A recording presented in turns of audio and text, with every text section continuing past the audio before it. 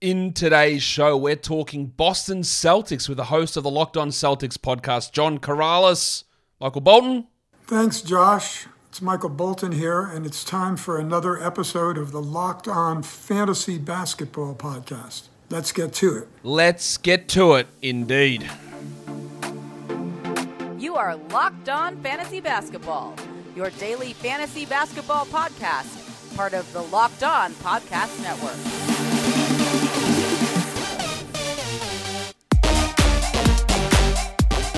Hello and welcome to the Locked On Fantasy Basketball podcast brought to you by Basketball Monster. My name is Josh Lloyd and I am the lead fantasy analyst at basketballmonster.com and at Yahoo Sports Australia. And you can find me on Twitter, as always, at redrock_Beeble and on Instagram at Locked On Fantasy Basketball. Thank you for making Locked On Fantasy Basketball your first listen every day. We are free and available on all platforms. We're here to talk Celtics, team that's loaded up. Are they still got more moves to come? I don't know. But we're going to talk about what they currently look like at the moment. So let's get it on, Gilly. All right, so we're getting back on the show for, I think this is the 7th year in a row. John Karalis is here to talk about the Boston Celtics. Johnny, welcome back. Oh, happy to be back, man. Glad you're having me on. Thank you. We're going to talk about this Celtics team that, of course, went to the NBA Finals. They are probably favored to go back there again, if not win a title. They've made moves to strengthen themselves. There's rumors of other moves that we might touch on a little bit later on. But let's look at what's actually happened so far, John, for this team, and bringing in two really key pieces, Malcolm Brogdon and Danilo Gallinari. They've also signed Fundo Kabengele as a two-way. Noah Vonleh's there. J.D. Davison was drafted, and they lost not much. Daniel Tice, Aaron Nesmith, Juwan Morgan, Matt Ryan, Stauskas Fitz, Broderick Thomas. But it's just a huge, huge addition to get both Gallinari and Brogdon in without really losing much. Yeah, I mean, that was a huge get. You know, losing Daniel Tice is, you know, with the Celtics big man situation, it's a little bit on the tougher side there. But, you know, that's a small price to pay for getting Brogdon in and getting some help across the perimeter. You can use him as a backup point guard for Marcus Smart. He can certainly start if there's any sort of injuries, and he can play the 2. He can play the 3. So the Celtics need that versatility, and, you know, moving him to the bench and having him accept the role coming off the bench in this situation is kind of big, because we saw in the finals where the Celtics' lack of dependable depth, someone you can rely on in that big moment, that really hurt the team, because you then put so much pressure on Tatum and Brown and Smart. They ran out of gas. They need some help. So getting Brogdon, getting a shooter like Gallinari is big. And on top of it, the Celtics still have ways to maneuver to fill out the roster. So they really have done very, very well to address a need. Because basically they were playing like 7 guys, really, in the playoffs. It was like the starters plus White and Grant Williams, unless I'm missing someone. Peyton Pritchard sort of got minutes, but that was it. Tice would sort of get minutes, but it was 7 key guys. Now they're going to be having, 8, 9 key guys, really. And I'm glad you brought up the Brogdon thing, because every time I talk about the Celtics, someone goes, "No, you're wrong, man. Brogdon's starting. He's definitely a starter. 20-point per game scorer. He's starting." He is not starting unless there is an injury, John. That has been confirmed by him, by I think his manager, by the team. Like, he is not starting. He is their 6th man. We're going to talk a little bit more about his role later, but just again, I want to hear it straight out of your mouth. Malcolm Brogdon is not starting. Malcolm Brogdon is not starting. He's here to come off the bench. He has acknowledged that he's coming off the bench. He's acknowledged that Marcus Smart is the starting point guard, and he is prepared to do what needs to be done. And so, but he also has to know that because of what the Celtics, the short turnaround and really a number of short turnarounds, if you go back to the previous seasons of COVID and how that impacted the schedule, they are going to need to slowly ramp up people. So by going to the bench, he's really not losing anything. It's just a redistribution of him getting mostly the same minutes. So his role will be a little bit different, and he will start sometimes. Marcus Smart does miss time. Jaylen Brown will miss some time. Jason Tatum will have to get some days off. So you can start Brogdon on any of those occasions and be good. And you still have Derek White backing those guys up. So you're in a good situation. So he knows he'll probably still start probably 20, 30 games for the Celtics. So he'll go to the bench when they're at full strength. He's not here to replace anybody, but he knows that he'll still have a pretty big role.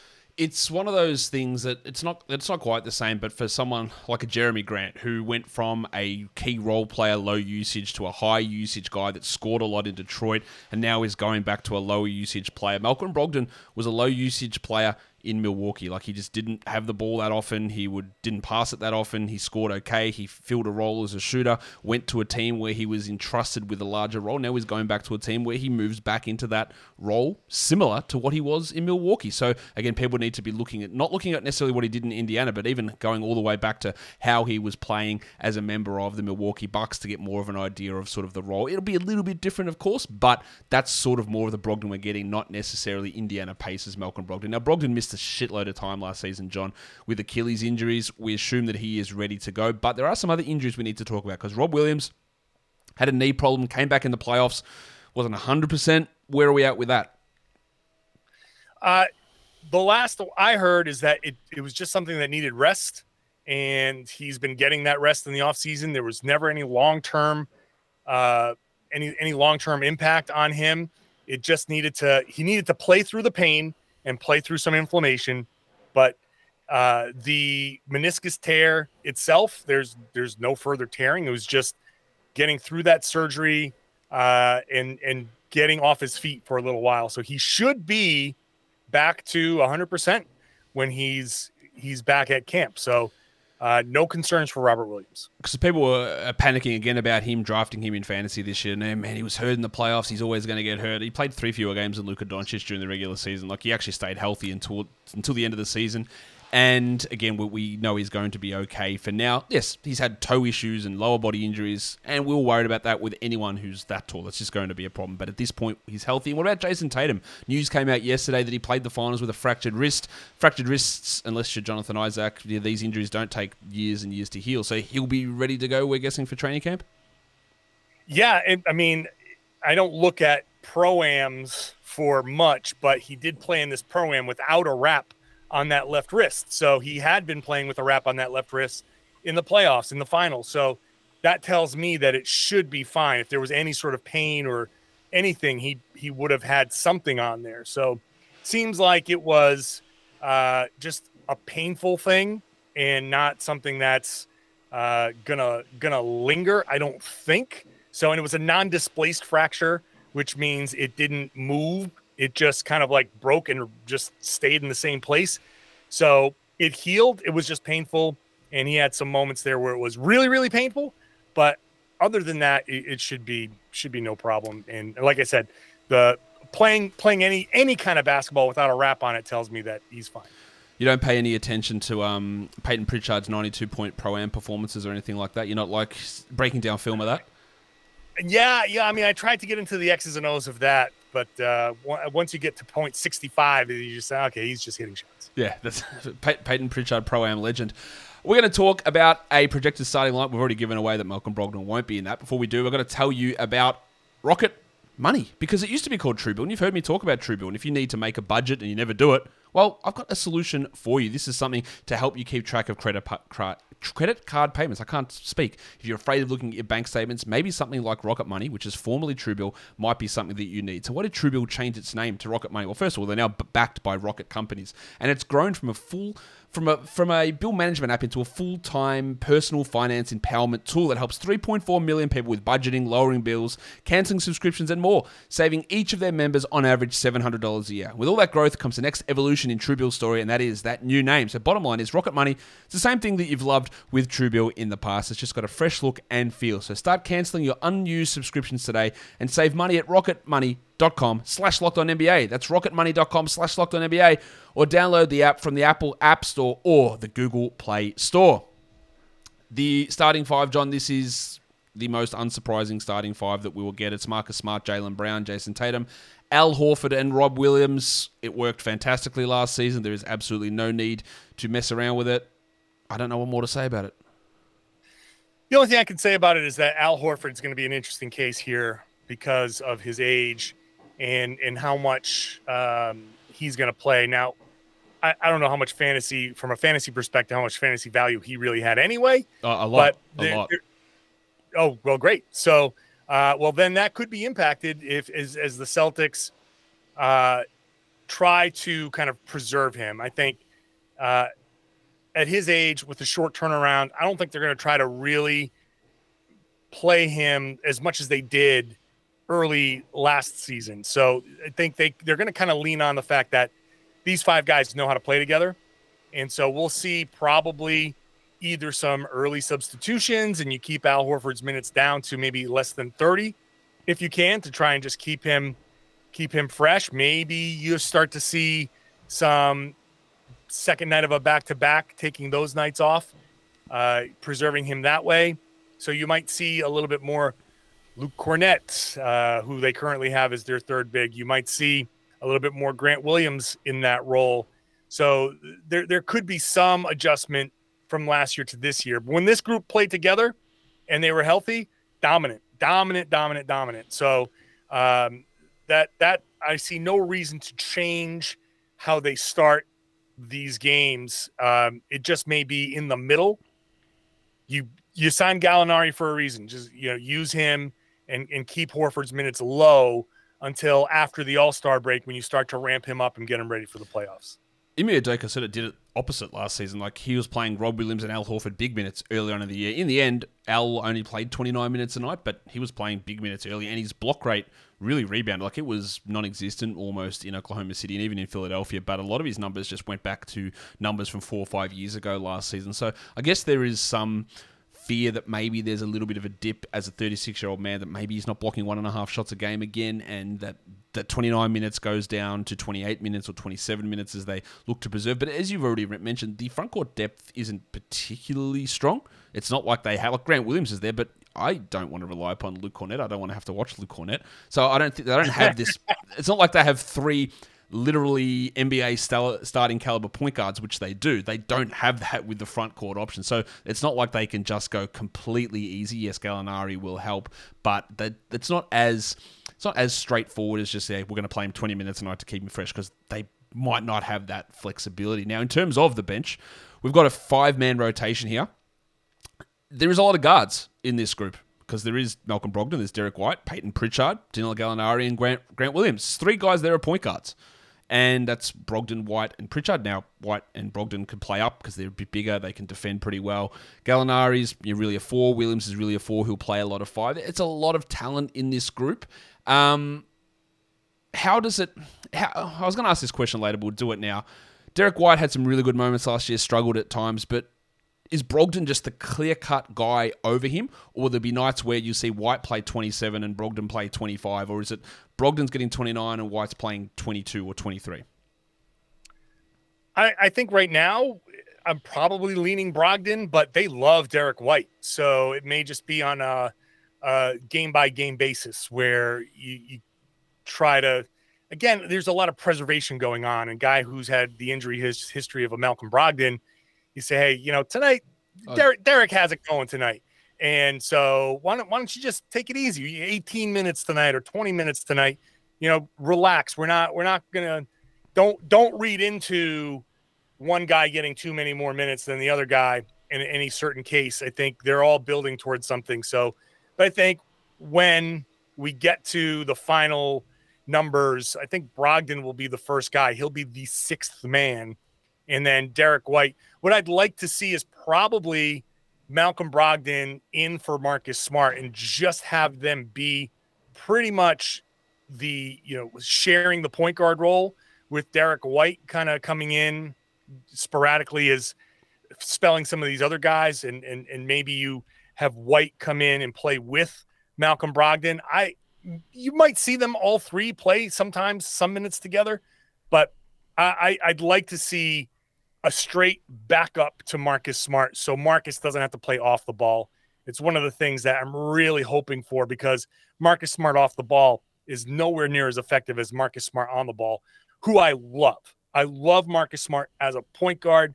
I think he's very effective, and his whole game blossoms from there. So Brogdon first off the bench, Derek White. Pritchard, I think, is kind of another numbers crunch where he's going to have to spend a lot of time DNPs, and then you go from there. The Celtics still do have two traded player exceptions, one for just about 6 and one for just about 7 million, that I think they'll use if the Luke Cornett experiment fails, which you might say, well, then they're going to use those because it's bound to fail. But you never know who situationally works in, 6-minute stints here and there. He might be fine. And they might just say, all right, great. Well, we can use that another way, or just don't use them. But they have options to go from there. There's not many young players on this team. JD Davison was drafted at a pretty good summer league. I remember another Celtics guard who was drafted in the second round, had a pretty good summer league. His name's Carson Edwards. That didn't particularly go that well. Just give me 30 seconds on JD Davison. Is there potential for him to develop into a rotation player in a couple of years? In a couple of years, maybe. He has a strong drive to get to the hoop. He's got a nose for the rim. So far, he's got that mentality that the Celtics kind of want in a guy like that. I think more likely he's going to be a guy that shows some promise in the G League, and then you can attach him to another trade that maybe a team with something the Celtics want, an older player, a team looking to get younger, a Utah or somebody like that, might say, hey, Davison's having a great G League. We're interested in kind of cultivating him. That might be where he makes his biggest impact, but he's an intriguing player, and a couple of years to develop. Certainly not this year, but in a couple of years he might have some kind of role. Would you say the Celtics are out on the Kevin Durant sweepstakes? I mean, I can't say for sure that they're out, because the more desperation that Brooklyn faces, the more they might say, okay, fine, and throw their hands up in the air and say, we'll take a deal that maybe they wouldn't have taken before. And if the Celtics don't feel like they can keep Jaylen Brown, then maybe they say, all right, we're willing to do that deal. I personally kind of hope that they're out on Durant, because I don't want the Celtics to tear up a core that just went to the finals. And I personally believe in getting back there a few times over the course of their careers. I think they have a real chance to do something special. But outs, I can't say for sure that he's out, but I don't know how in the Celtics were in the first place. I think this is more gamesmanship from Brooklyn than anything. I agree that I wouldn't want to do it unless Jaylen Brown's just like, I'm done. Like, I don't want to be here. Right. This sub-max deal that I'm on, you should have given me more to begin with. I don't like my name being floated around. Like, unless, there was issues at the beginning of last year with Marcus Smart calling out Jaylen Brown and Jason, like all this sort of stuff. Like, what's the feeling you get on Jaylen? Because he's clearly outspoken, whether that's not really in the media, but we know he's going to say his piece behind the scenes. So what's the feeling on his future or his feeling with the organization? I have no indication at all that he doesn't like being in Boston, that he doesn't like playing with these guys, and that he doesn't like playing for Ime Udoka. I think he likes the situation. Now, maybe he does want to emerge from Jason Tatum's shadow. You can certainly hear from some of the things that he says how he wants to be kind of more elevated, more closely to Jason Tatum in these discussions, which is fine. That's understandable. And who knows in 2 years if that gets worse or that gets better. But I think ultimately he's enjoyed his time in Boston. He likes his teammates. He likes his coach. He probably doesn't like some of the name and being some of the rumors. Probably doesn't like some of the characterizations of him by some in like the local sports talk radio scene. But the external stuff is what it is, and you can't control that. The internal stuff has always seemed to be very good for him. And this is a Celtics team that has 45% of their upcoming regular season schedule on some form of national TV, if you include NBA TV. So they're going to be out there. He's going to get a lot of opportunity to make an impact.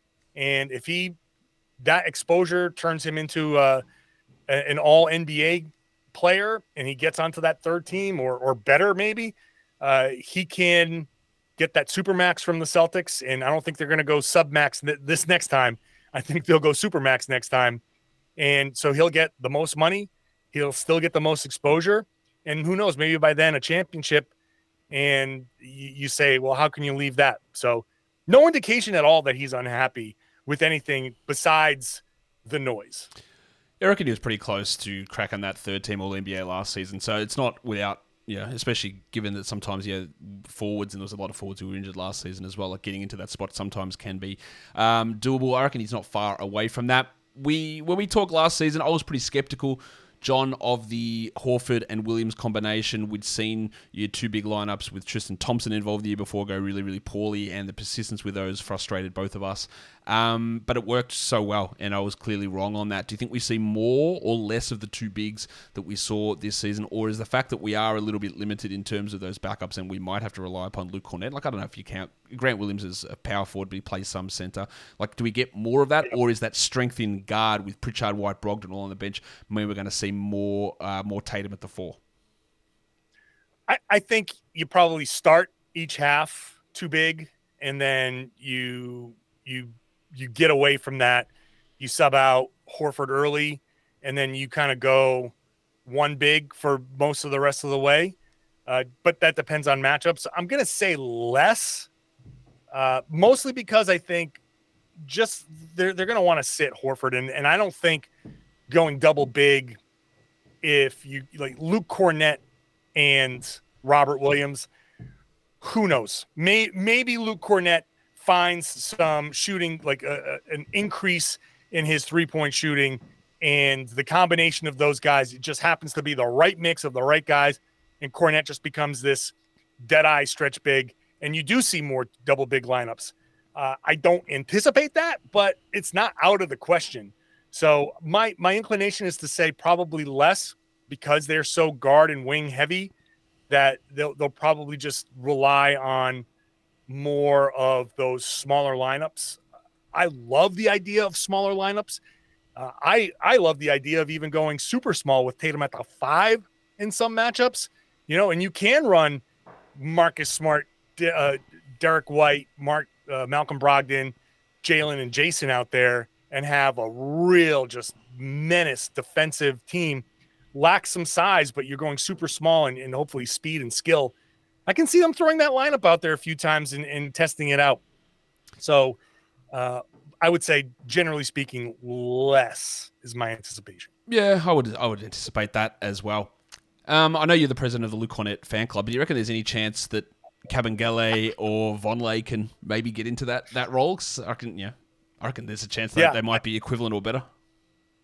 Yeah, I mean, look, the thing with Luke Cornett is he could be fine, he could suck. And he's done both. He's done both of those things. Like, he's been okay, and then he's just been dreadful. I think he was all right in New York, and he was shocking in Chicago when he was there, and he's had some moments in Boston as well. So who knows? I don't think Vonleh is going to make any sort of impact. I'm interested in the Kabengele thing.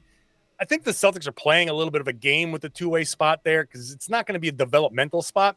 I think they're just kind of using that spot to give Kabengele the extra, now you can pay a guy's $500,000, and he goes from maybe going to the G League to, no, I'm actually making a pretty good salary as a backup big, and they can always upgrade that later on. I think they're just playing the if Cornett doesn't work, then you've got Kabengele as the more Robert Williams mold, pick setter, roller, lob catcher type of guy. So they'll use him in that role sometimes. Obviously, Rob, the injury history is there, so they may want to play it a little safer with him too, and that would be where Kabengele kind of steps in. So, like I said before, they have options to go out and get other bigs. So there are going to be opportunities for everybody on this roster over 6'10" or 6'9", I think to come in and make some sort of impact down low. We're just going to have to see how the season plays out with that. And Tristan Thompson's still available too, John, so you can maybe have the return. Jason Tatum in the finals, we know he's dealing with this wrist issue, but started just dishing dimes, like 13 assists in one game, and the passing really elevated. Is that real, or is that a case of like, hey, his wrist was actually hurting and the shot wasn't going in, so he just took on a different role? Now, there are, as we've detailed, 1 million point guards on this team. Are we going to see more of this facilitating Tatum, or is it just going to go more back to what we've seen in the past? No, I think that's real because Ime Udoka made that an emphasis. He wants Tatum to be a facilitator. He wants him to make his teammates better. Now, that could have been one big season of a setup where this season you go with the counter move. Everybody expects him to be more of a passer, and now he uses that threat of a pass to get to the rim a little bit more. But I think the emphasis on passing is real. Ime Udoka wants to get back to that Spurs beautiful game basketball, and that means everybody is passing, everybody is driving and making the right read. And Tatum, as the most dangerous scorer on the team, with all the attention that he's going to draw, has to be able to find his teammates. And I think that's just going to be an emphasis from now on. So I would expect his assist numbers to continue to go up. So I think the passing is real. Yeah, I tend to agree with that as well. Who's a breakout candidate on this team, if there is one? A breakout candidate. I don't see anybody going from middle numbers to great numbers, right? I think you're still relying on Tatum and Jaylen Brown to kind of be who they are, increase their efficiency. You want Marcus Smart to increase his efficiency and be more judicious. That's like what we've been saying his whole career from three. Maybe if I had to pin on somebody, Derek White, in just him getting more comfortable in Boston, having, instead of coming over in the middle of the year with a pregnant wife and living out of a hotel and having all of that craziness and just being thrown into the middle of a new team, no matter how similar it was to San Antonio, maybe starting out with a more cemented, okay, I'm here, I'm in Boston, I'm settled, I'm in a training camp. I think maybe he has the opportunity to quote unquote break out in terms of maybe hitting a little bit more consistently from three and not shooting whatever the number was. It felt like it was like 20-something%. It was bad, yeah. Yeah, it was bad. So maybe he just becomes a league average three-point shooter, which for him would constitute a breakout compared to last year. But I don't see any one guy stepping in and suddenly going from 8 points a game to 24 points a game. I think the rotations, this is a veteran team with defined roles, and most of the guys coming back to a system that worked a certain way last year. So I think they're just going to try to refine that, and you can add some wrinkles, but I don't think that anybody's going to kind of break out of whatever roles they were in. On the flip side of that, we've got regression candidates, and I think if you can just look at numbers from last season, it probably has to be Brogdon who's going to take that step back, but that's not like a step back in ability necessarily. That's just a step back in opportunity and fitting into the new role. But as you said, most of these guys are sort of, apart from Horford, maybe you'd classify Horford as that guy, but everyone's sort of just in their prime and just doing what they do. Yeah. I mean, Horford, like you said, for all the reasons that I've stated a couple of times now, he has the potential to just time-wise, just not going to play as much, save it for the playoffs. Brogdon, like you said, is a candidate because of the changed role, but maybe his production kind of shifts and he becomes more of a catch-and-shoot guy than he has been, and it just changed where he makes his impact. I'm really curious to see where Robert Williams falls in all of this. I don't know if he's going to regress, stay the same, or will he be a breakout candidate? I don't, because he has so much potential and untapped potential that the way they were using him before he came in, high post passer, I'm just kind of curious what he adds to his game, if he adds to his game, or if he just stays the lob catching role guy or anything like that. Ime said early in the season last year, it would kind of suck if you just stayed the lob guy for your whole career. So I think Ime wants him to do something. I just don't know how that's going to impact him, if it's going to take him away from the things that he's done well, or if it's going to enhance the things that he's done well. This is an easy question, John. Is this team better than last season? Yeah. I think for obvious reasons, where you get Brogdon in and you get Gallinari and they address some need, But also, I anticipate some internal improvement. Now, not everybody's going to improve at the same rate, but I expect a guy like Grant Williams to learn from what happened. I expect Jason Tatum and Jaylen Brown to learn from what happened. So I would think that this team, even if they didn't do anything and brought back the exact same team, they would be better just for the experience that they just went through. But adding those guys and plugging those holes certainly makes them a better team. Who's the most likely player to be traded? Well, I would say, see, this goes so many different ways because I don't think there's anything to the KD. I just don't think that's going to happen. I think they're going to keep Jaylen.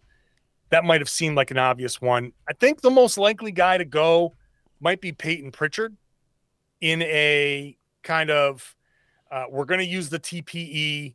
We're going to try to upgrade our center spot where the depth chart is way too deep for him to, even though he's proven that he can have in certain situations, he can have an impact.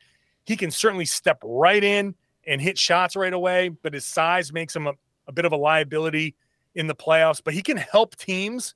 So he could be an interesting guy that a team that's willing to move a big into a TPE, say, okay, give us a second rounder in Peyton Pritchard and we'll be good.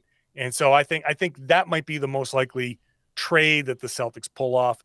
Other than that, I might say Derek White, because you might say, well, if Smart and Brogdon and White, if there's a little bit too much redundancy there, the Celtics might try to adjust that, and White might be the guy that moves in that scenario.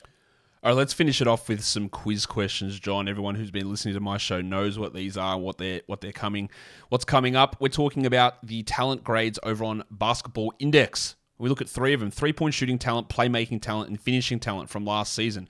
3-point shooting talent is not who had the highest 3-point percentage. It's about volume, difficulty of shots, pull-ups versus catch and shoots, distance, corner threes, shot clock, all that sort of stuff. Like who's just the best 3-point shooting guy. The playmaking is not assist numbers necessarily, but who's creating for others, who's got that gravity to open things up, who's hitting guys in the right spots at the rim, in the corners. And finishing is not just about lobs and putbacks. It might be about that, but it's not just about that. It's about driving through contact and getting there and being able to finish at the rim. So I want to see how people who cover the team would rate their own players in terms of that and see if the numbers match up. So who do you think would have graded out from last season as the best 3-point shooting talent on this team? It's going to be between Jaylen Brown and Grant Williams, because I know Tatum had some long cold stretches. I'm going to go with Jaylen Brown. Interestingly, it was Jason Tatum who graded out the highest because of all the I guess self-created stuff that he was doing and the difficulty of those. Yeah. He ended up hitting 35% of his threes, which isn't great, but it's, I guess, the volume of those threes and the difficulty and the self-created nature that gave him the edge there. I was a bit surprised to see that. What about playmaking? This one was really tight as well.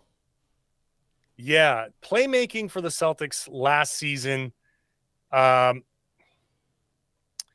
I'm gonna say Marcus Smart.